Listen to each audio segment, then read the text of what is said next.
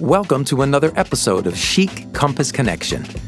This podcast will give you a glimpse into the window of the popular Chic Compass magazine, where we feature art, music, design, fashion, dining, and all things chic for the culture-starved audiences of the world. To view our magazine online, visit chiccompass.com. That's ChicCompass.com. We would also like to thank the Vegas Room in the historic Commercial Center in Las Vegas, Nevada, for inviting us to their supper club to broadcast our show. I'm your host, Jamie Hosmer. Let's introduce today's guest. John Parenti is a composer, record producer, and recording studio owner with a diverse background in the recording industry. John has worked extensively in the Christian market, but has also composed many jingles for TV and radio. He also works in the audio post-production market, directing voiceover talent for radio commercials and mixing everything from podcast to short films and even sound effects editing. John Parenti, welcome to the podcast. Hey, Jamie, it's good to be here. Great to have you. So, first of all, I'd love to start off by asking you, how did you get started in this crazy business? Did you, when you were a kid, did you say, did you see the Beatles or did you see somebody and say, man, I need to be in music? How did it start for you? Yeah, that's exactly what happened. There's a book I read a long time ago that's called The Soul's Code. And the basic thing is we have these things that are kind of woven into our DNA. And when we get exposed to them, we light up. And we don't know why, but it's inherent. It's somehow built in. And for me, that happened at 4 years old. Wow.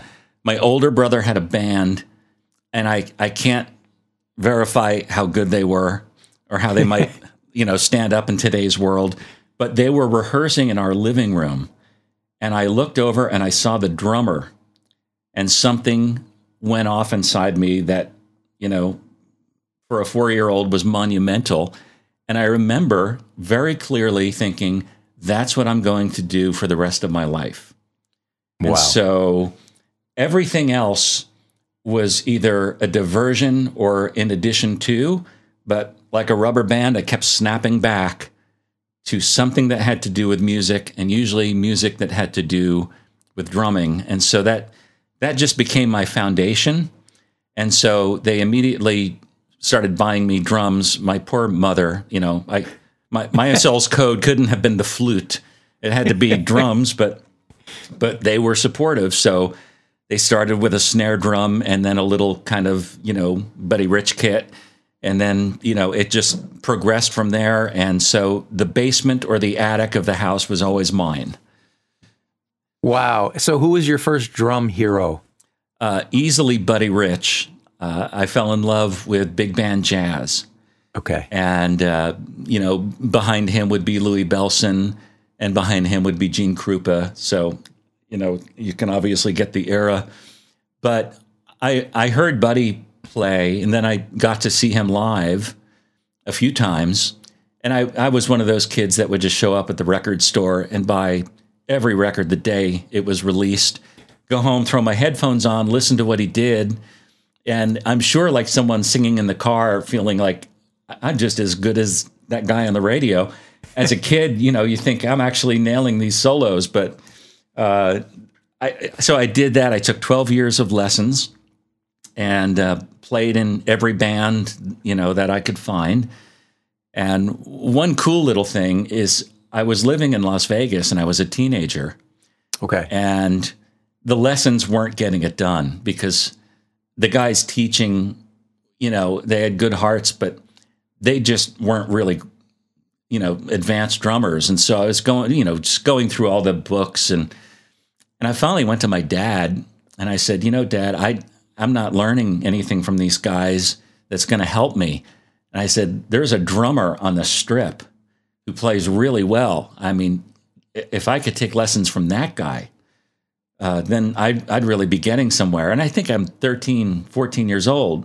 Okay. So we go to the casino and I walked up to the guy in between sets and I said, I told him I was a lifelong drummer and, would he give me lessons? And he kind of laughed at me and said, I don't do lessons, son. Like, look around. wow. Like he's in a pit with an orchestra. He's like, no, that's not what I do. And my dad went up to him. I'm not sure what was said or how much was exchanged or what the offer was that couldn't be refused. But the next Saturday morning, he was at my house giving me an 1.5 hour lesson. Wow. And that's where I really, I don't know, that's where I really started to take off and get some fresh wind under my wings. And we did that for about 1.5 years, every Saturday morning. And finally, he just turned to my dad and he said, I'd like to keep taking your money, but I think he's better than I am. So I think we're done here. And so I don't know if that was puffery or what, but that was a big turning point for me. So I was a serious drummer and started playing in a lot of studios around town, and then started getting calls to go to Nashville and play drums on jingles. And then, I got together with a Christian singer-songwriter who was just emerging. He had a big secular record on CBS. He's pretty well known, but he was just about to break out in the Christian world. And I met him right at that time, and we said, let's do it. Let's form a band. I got all my guys from my high school bands, and we drove down to California and got a really big record deal. I mean, for the time, $50,000 for production, and this is in 1979. Wow. So that's amazing. That's a healthy I'm going budget. to back up a little bit. And actually, so how do you go from, so you grew up in Las Vegas, you start taking drum lessons from a professional working drummer who then tells you you're ready to go. And then did you travel and go to Nashville from Vegas? So I stayed in Vegas as my home base, and that's where I met a singer-songwriter who was just about to emerge on the world stage. It was just great timing, and we became best of friends. And so he'd pick me up at school, and we'd go to a restaurant and dream about our music careers every day, every afternoon. And that's what you do when you're a teenage kid and you're a musician. You just dream about the records we're going to make and the tours. And I have to say, a bunch of it really came true. We made a bunch of hit records together, and we toured the world. And let's talk about those. So you get a record deal. You get a pretty good sized record deal. You go to Southern California. What was the label that signed you guys? It was called Sparrow Records. Sparrow Records. Billy Ray Hearn was the CEO. And they were kind of the elite record company. At the time, there were basically two. Word Records had 600 or 700 artists, a lot of big ones.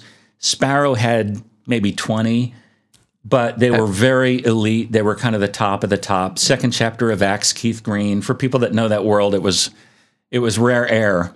And we cold called him, actually. We cold called the CEO and just told him who we were and said, we want a record deal and we want it right now. And he was like, well, he's a Texan. He said, well, why don't you boys come on down? So my buddy and I got in his 280Z and we drove down to the Sparrow Records headquarters and marched in and played him our demo tape. And he was tapping his foot and he looked happy as a lark, and he got all done and he said, well, let me tell you, I think you boys actually are dime a dozen. I see people like you every day. And then he got us up and marched us around the room and showed us all the records on the wall. And he said, you see these people? Those aren't just musicians. Those are prophets. Those are people that are changing the world. You boys have some good tunes. It was heartbreaking. So we went back, we drove back home to Vegas, and 3 weeks later we're rehearsing and the phone rings and I pick it up and it's the CEO of Sparrow. And I told my buddy, the singer-songwriter, it's more his band than mine. I said, get on the line. And so we got on the line and he said, I've had a change of heart about you boys. I think you better get back down here. So we weren't sure what that meant, but it sure sounded good. So we got back in the 280Z. We drove down. He took us out to lunch. He pulled out an envelope, like they talk about, in the movies. This is actually exactly how he did it. Set the envelope down and wrote down $50,000. This is 1979. So Wow. that's a big budget. And we said, well, Wow. we know exactly the kind of record we want to make, and we know who we want to produce it, because my singer-songwriter friend had been in business with a very big producer named Brent Mayer. He was Nashville-based, and he had just a great pedigree. He was the engineer for Sitting on the Dock of the Bay, and he engineered Mr. Bojangles. Oh, wow. And then later in life, he discovered the Judds, because one of the Judds was in the hospital from a car accident, and his daughter was the nurse. And this mother-daughter team said, give this tape to your dad, and literally gave a cassette tape to my buddy Brent. So Brent is very entrenched in the Nashville scene and was a great producer, and we had a long-time relationship with him doing jingles and things. My buddy had a whole business with him. So we told the record label, we want to go to Nashville and cut this with a live band with Brent. And at that time, a lot of the Christian music felt a little canned, a lot of... I don't know, a lot of the DX7 synths, if people know what that is. It was just kind of pretty and kind of sanitized. And we were, our music was real, clean and very well arranged, but it was more live. It was rough and tumble. We had great players, and we wanted to expand our playing. And so he agreed. So he sent us to Nashville, and we spent a couple of weeks. Even putting my drums in the drum booth didn't work because it was too canned. So we were all just out in the room together, and we made kind of like a live record, but just sounding better.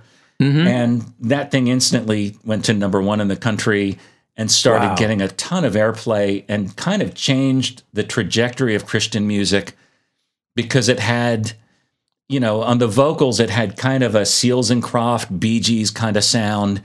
And with the rhythm section, we were all just young guys fresh out of school, but very proficient at our instruments. And so, we played a lot of complexity, and I had a jazz background, and my keyboard guy had a huge jazz background. His name's Jeff Lambs, and he's still very well known in Las Vegas. Jeff Lambs? Are you kidding me? We were high school best friends. Okay, so I play a gig in church every Sunday with Jeff Lambs playing keys. Well, there's a 6 degrees right there. So he recently moved back to Vegas, and wow, what a wonderful musician, wonderful person Jeff is. It brings a smile to my face for you just to mention his name. Yeah, musical director for Donna Summers for a long time. Yep, that's right. And so we were high school buddies, and when I met my friend Benny, who was the singer-songwriter I'm talking about, the first call I made was to Jeff Lambs and said, Jeff, we're forming a band, and you have to play the keyboards. And so Jeff and I, to this day, when I'm producing records, I'll often, depending on what I'm looking for, call Jeff and have him work up a track and send it to me. Or if he's in California, I'll bring him to my studio, and he's played on a couple of the last few projects I did. So this goes back, we're talking the 70s. So this is, a 50-year relationship. So what was the name of the band? You said you had big #1 hits. And what was the name of that band? So the artist, his name is Benny Hester. Okay. And so we just called ourselves the Benny Hester Band. And he was a singer-songwriter out of Waco, and then to Las Vegas mainly. He was trying to get to L.A. and to Hollywood, and somehow got snagged in Vegas. And so he just had all this potential. He was a great writer, is a great writer.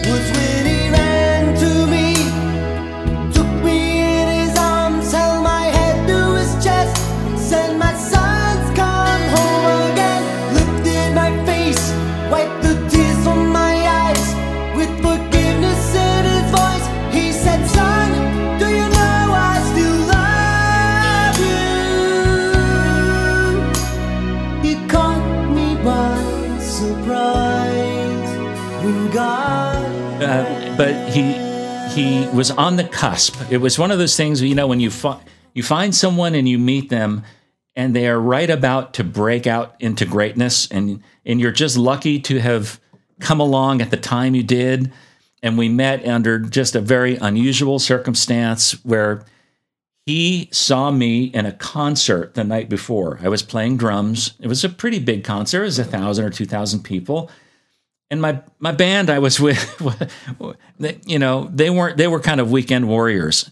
And okay. I was a serious musician, but I enjoyed the music. I didn't know Benny. He didn't know me, but he was in attendance. The next day, as happenstance has it, I run into Benny. I'm sitting next to him at an event. And he turns around and says, I think I've seen you. I think I've seen you. Aren't you a drummer? And I said, yes. And he said, did I see you last night in concert? And I said, well, what concert did you see? And he told me, and yes, he did. And he just kind of stopped and put his head down. He said, that band's not very good. I said, I know that. I said, I'm aware of that. But I love the guys. We're having a lot of fun. He said, but you are. He said, you're really different. He said, you and I ought to form a band right now because I'm about to go get a record deal. Wow. That's the ambition you have when you're young enough to not know all the things that can go wrong. Mm-hmm. And boy, is that good advice for people. Stop thinking about what can go wrong. Mm-hmm. If, just think about what if it goes right. Yep. Like James Dean said, I try my luck several times a day because what if I've been lucky all day and I didn't know it? That's right. So when you're young, you just go out and say, well, I'm going to go get a record deal. We're going to form a band and we'll get famous and we'll change music. And so you strive for perfection and along the way, maybe you'll catch excellence if nothing else. What a great story though. And what seems like these happenstance sort of chance meetings, maybe what's your view on that? Are these destiny? Were you guys destined to meet? Was it just by chance? I interested in your take on that. If I knew how the universe worked, I'd put it in a bottle and I'd know a lot more than I do, but I'm sure not naive. And so when I see these things happen, and they happen to all of us, when we're open to it and when we're kind of maybe in the right mindset to attract it, as a Christian, as a believer, I think that, there's a guiding hand that kind of brings intersections together. And I think we have a lot of choice what we do with that. And we can sometimes mess it up or sometimes get ahead of our skis. And, but I think opportunities like that, are divine intervention, but it's kind of up to us to recognize an open door, to see an opportunity, because they happen once in a while. Those things that could change the trajectory of your life. And you need to be agile enough and positive enough to stop what you're doing and say, that door over there just opened and that looks really good. I think I have to go check that out because that's interesting that just happened. And, sometimes it's very small things that lead to very big things. They don't seem big at first. It's just one conversation. But if you get that little feeling in your gut, or you just get that kind of green light, or however you want to say it, just pursue it. Like, go with it, because that's what turns into the big things. And that's great advice. I think if you ask people that have done great things in the world and you backtrack into how it started, it rarely started grandiose. It usually started with a meeting, a conversation, or a thing that went wrong. So they did something else because that meeting got canceled. So I took that meeting, So just, take the thing in front of you, because the small doors lead to the other doors. Amazing. That's fantastic advice for everybody. Okay, so let's move forward to you also are a recording studio owner. You've done a lot of work for jingles, for TV, for radio. How do you go from sort of composing and writing and recording in the Christian market to the jingle and TV and radio world? Yeah, it was. It's a good story, but a little bumpy story musically, because I had to learn a new language musically. being a composer, I started getting my writing chops in the 80s. So I'm dating myself here, but I started writing primarily in the Christian market. And that went really well, better than I expected. I was a concert promoter. I was bringing in a lot of acts. So I knew all the people. I had been a DJ at a Christian radio station, so I knew all the music. And Sure. I was very entrenched in all of it. And so I started writing, and I had some songs that did really well, and some songs that went to number one and actually got cut by other bands and kept going to number one on even in multiple decades. Wow. I've had the same song be number one in 3 different decades with 3 different bands. Wow. So I really got the writing bug. And in 1990, I opened my studio and started producing and also writing with people. And then I got into the advertising world. And that kind of led to the world of jingles. Okay. And that happened just for one reason. I was getting hired out to do lots of things, producing, and I got a phone call from an ad agency to come produce a bunch of their radio and television spots. I didn't know anything about it, but I did it. The answer is always yes. Uh-huh. So I was in their little dinky studio and didn't know anything, and I'm directing Mark Hamill over the phone doing voice talent for Food for Less. And Wow. I'm telling him to read it this way, read it that way. It was so dumb. I didn't know. Wow. I didn't even really know much about who he was. I'm just still trying to find my way with the board and the buttons. Well, you knew he was Luke Skywalker. I did right? know that, yes, but I didn't know how to sell the 5-pound bag of russet potatoes. Exactly. So, and then the owner of the ad agency walks in, big, tall, blonde guy walks in and says, "Who are you?" And I told him who I was, and I said, "Who the heck are you?" And he said, "I own the place." I said, "Well, I have a confession. I don't know what I'm doing." They called me in here, and I said, "Yes, I'm supposed to make these commercials and send them out to 300 radio stations. I'm a music guy." He said, "Oh, don't worry about it. We love music." And it was just super friendly, and it was one of those connections. Like, this guy's going to be in my life the rest of my life. I knew it. So here's a thing I'd always heard. If you have a great idea, you ought to be able to write it down on one sheet of paper. If it takes you longer than that, it's probably not a great idea. So I had an idea, and I just thought, what if, since they're a big agency and they've got a big, building, they've got a, really nice facility, what if I moved my studio in with them and took a part of their building? Okay. And I'll figure out how to do this radio and TV thing, and I'll give them a cut rate, and I'll write their jingles. But when I'm not doing that, I'll have this really nice facility where I can produce records for my artists. And I wouldn't have to necessarily pay rent because I just would have this great space. Right. And they would get the advantage of having all of my equipment, which was very state-of-the-art, and theirs sounded very poor. They had, just a closet for a studio. So I said, basically, you'd have a whole wing of your building as like a huge audio wing you could show off to potential clients. Your radio and TV is going to sound great. Your music, you're going to get at a cut rate. And I'll be in this beautiful building. And he basically read the whole thing and said yes. And we shook hands. Wow. And never put a thing on paper, just a nice handshake. And so for over 20 years, we had that relationship. And even as they would move and upgrade to the bigger building in Newport Beach and the bigger building, then I always got the big prime wing for my studio. And wow. So it was just a relationship that always worked. And so I had to figure out how to write jingles.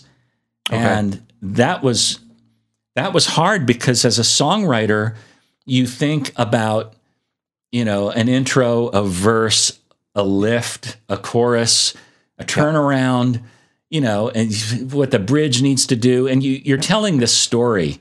Right. Well, jingles aren't that. Jingles, they have to have the sensibility of a what they call in the advertising world a brief. You get a brief about a product and the culture of the company that you're trying to promote. And your music has to reflect the culture of the company. And then typically they're not going to use a whole sing of 30 seconds. There might be a sting or a donut, which a donut is when there's a sing at the beginning, then the announcer talks in the middle, and then maybe a sing at the end. Right. If you're lucky, you get more singing in there. So the first couple of jingles I did sounded more like songs squished into 30 seconds, and they just didn't work very well. But I finally kind of cracked the code a little bit, and then I started, that's when the jingles really started taking off. And I started writing songs then for companies like IHOP.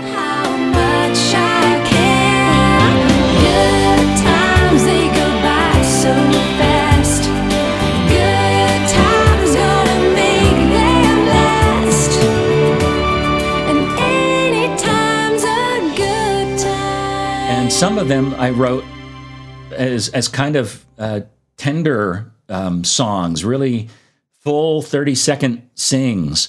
And they liked it so much, they scrapped the whole idea, which is very unusual for a retail company. They scrapped the whole idea of an announcer, and they would just play my spots nationwide with nothing but the visuals in front, that you see on TV, and my song singing. And maybe. And so what years are we talking about here? Oh, I want to say that started in the late 90s. But so that would, that happened. And then they'd come back and say, well, IHOP would like to do a thing in the urban markets. Can you do the same song with kind of an urban feel? And I'd recut the whole song. And then they'd come back and say, well, their Spanish market's really big. Yeah. And every time they said that, I'm thinking, ka-ching.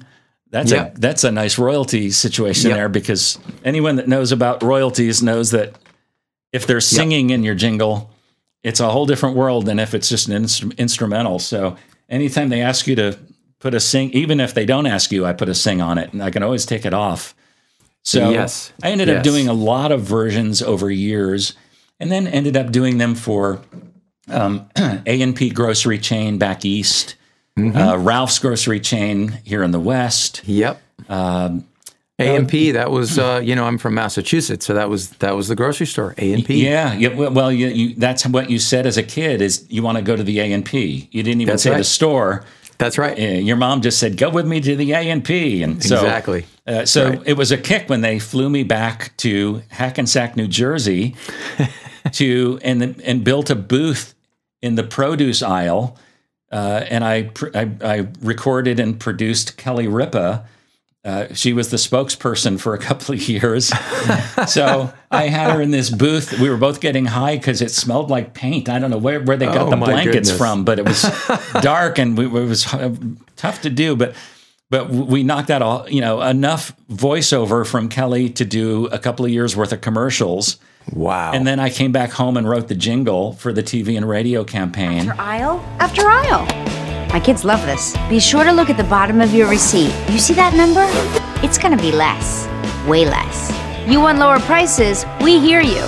The Lower Price Project, only at A&P and Wallbaum. So it was kind of a kick, and I wish my mom had been around to see it, because, I was her youngest and we went to the A&P all the time. So here I am selling A&P with Kelly Ripa. It was, it's kind of a kick. That's so amazing. That's such an amazing story. And you're able to have your full studio there. What percentage were you still bringing in artists to record? Yes, I was. So you were still able to do that at the same time as you were doing jingles. Yes. And that was the perfect combination for me, because when I'm working with an artist, they're putting all of their dreams of their future in my hands. It's very emotional. It gets your heart. It's not a gig. It's a life calling. You're trying to do something for this person. And if you don't get it right, it has a direct impact on their life. Mm-hmm. And they're very emotional about it. And they sometimes get hyper involved in every note of what you're doing and why it doesn't sound like the thing they just heard on the radio. And, it's very, you pour your soul into it and it's exhausting. But when you're doing radio production and jingles, it's not that way. It's more of a gig. You still love it. It's still music and it's enjoyable, but you do it, you hand an invoice, you get a check, you shake hands, you say, that was fun. What's next? They say, oh, well, the Clippers, the basketball team, they need music. Okay, well, let's do that, And so it was the right combination of kind of during the day, I had this kind of work-a-day thing with my music in my studio, using the same tools.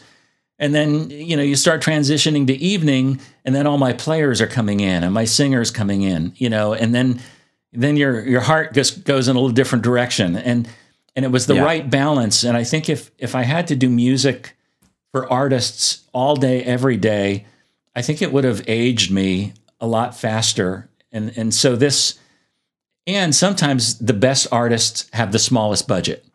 And the ones that have the biggest budget, maybe don't have the biggest potential.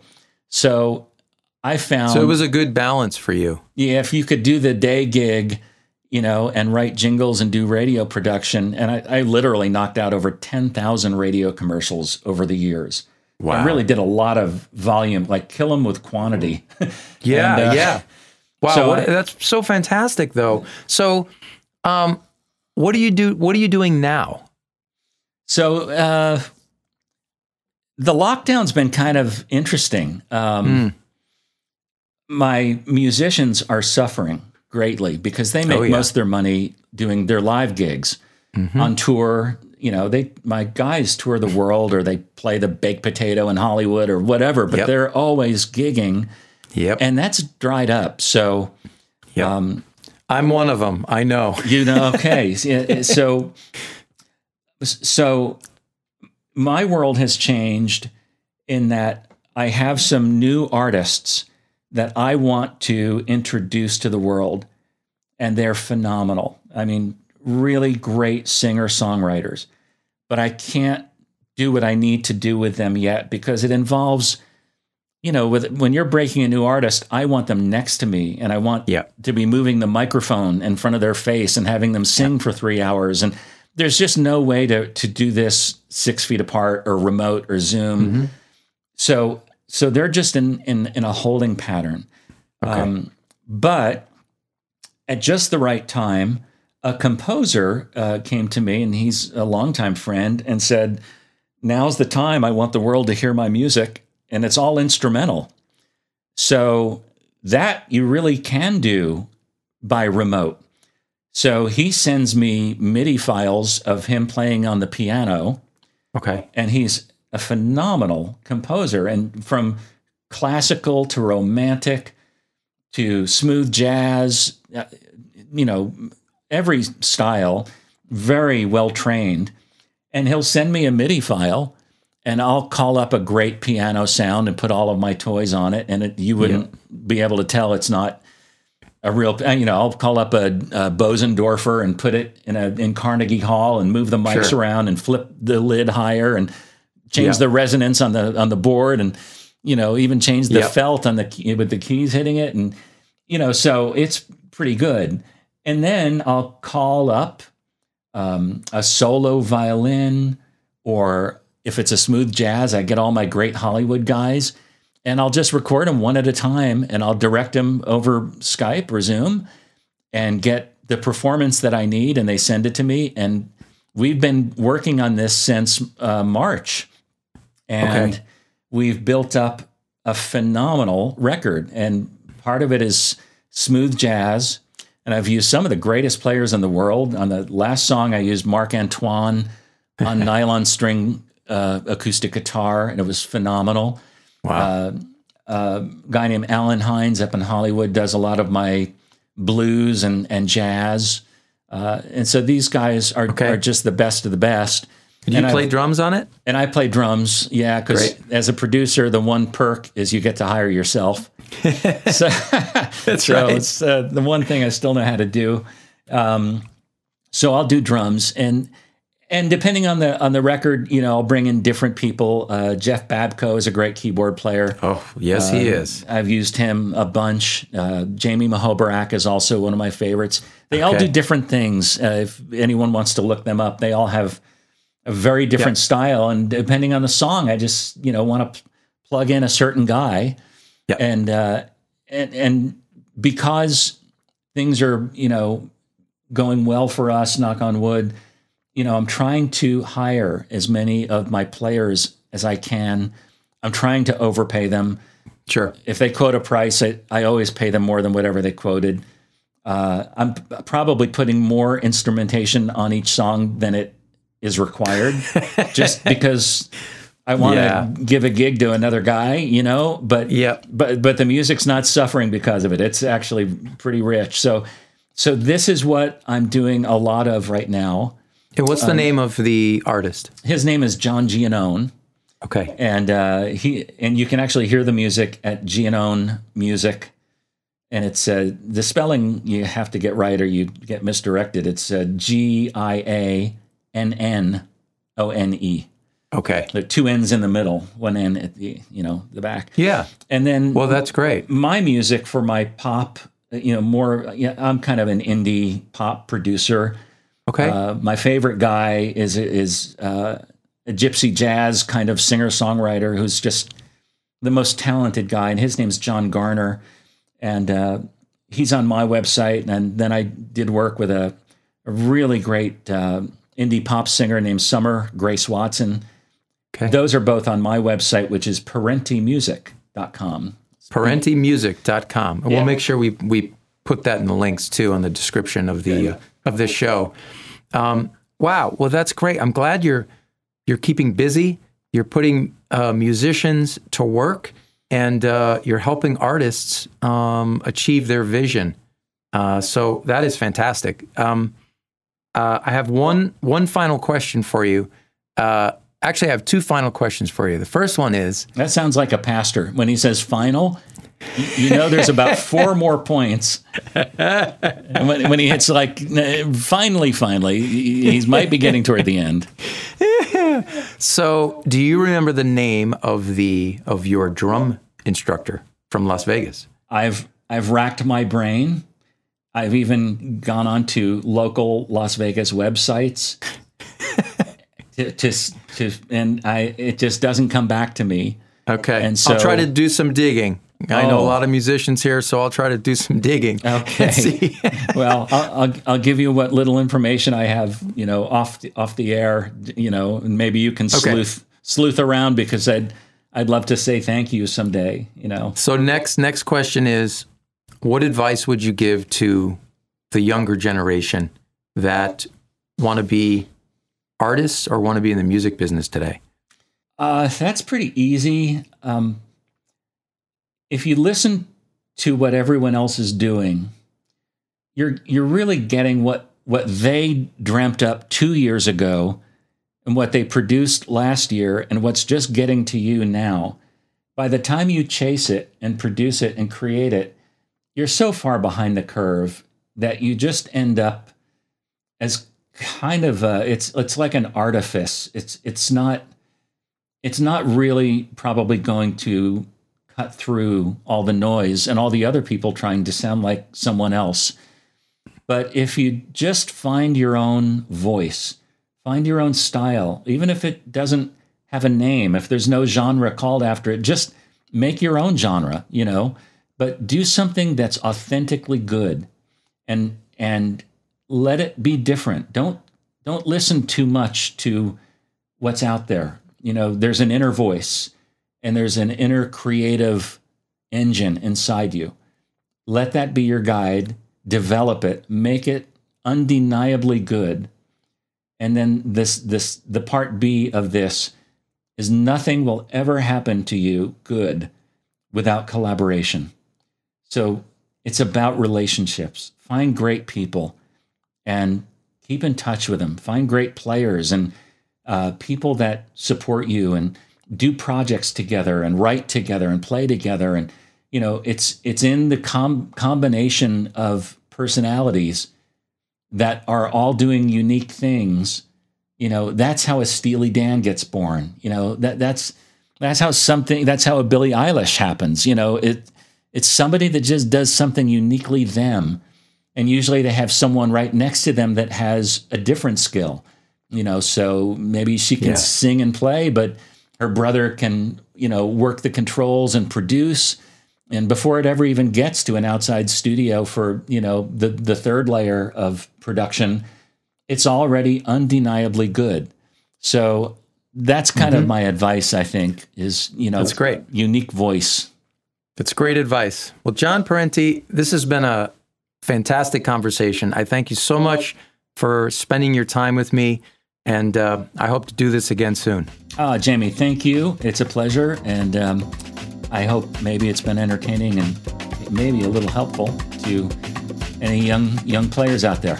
Most definitely. Have a great day, John. You have been listening to the Chic Compass Connection podcast. To learn more about Chic Compass magazine, visit chiccompass.com. That's ChicCompass.com. Thanks again to the Vegas Room for hosting us. Visit thevegasroom.com to find out more about this great supper club. This is Jamie Hosmer. Thanks for listening.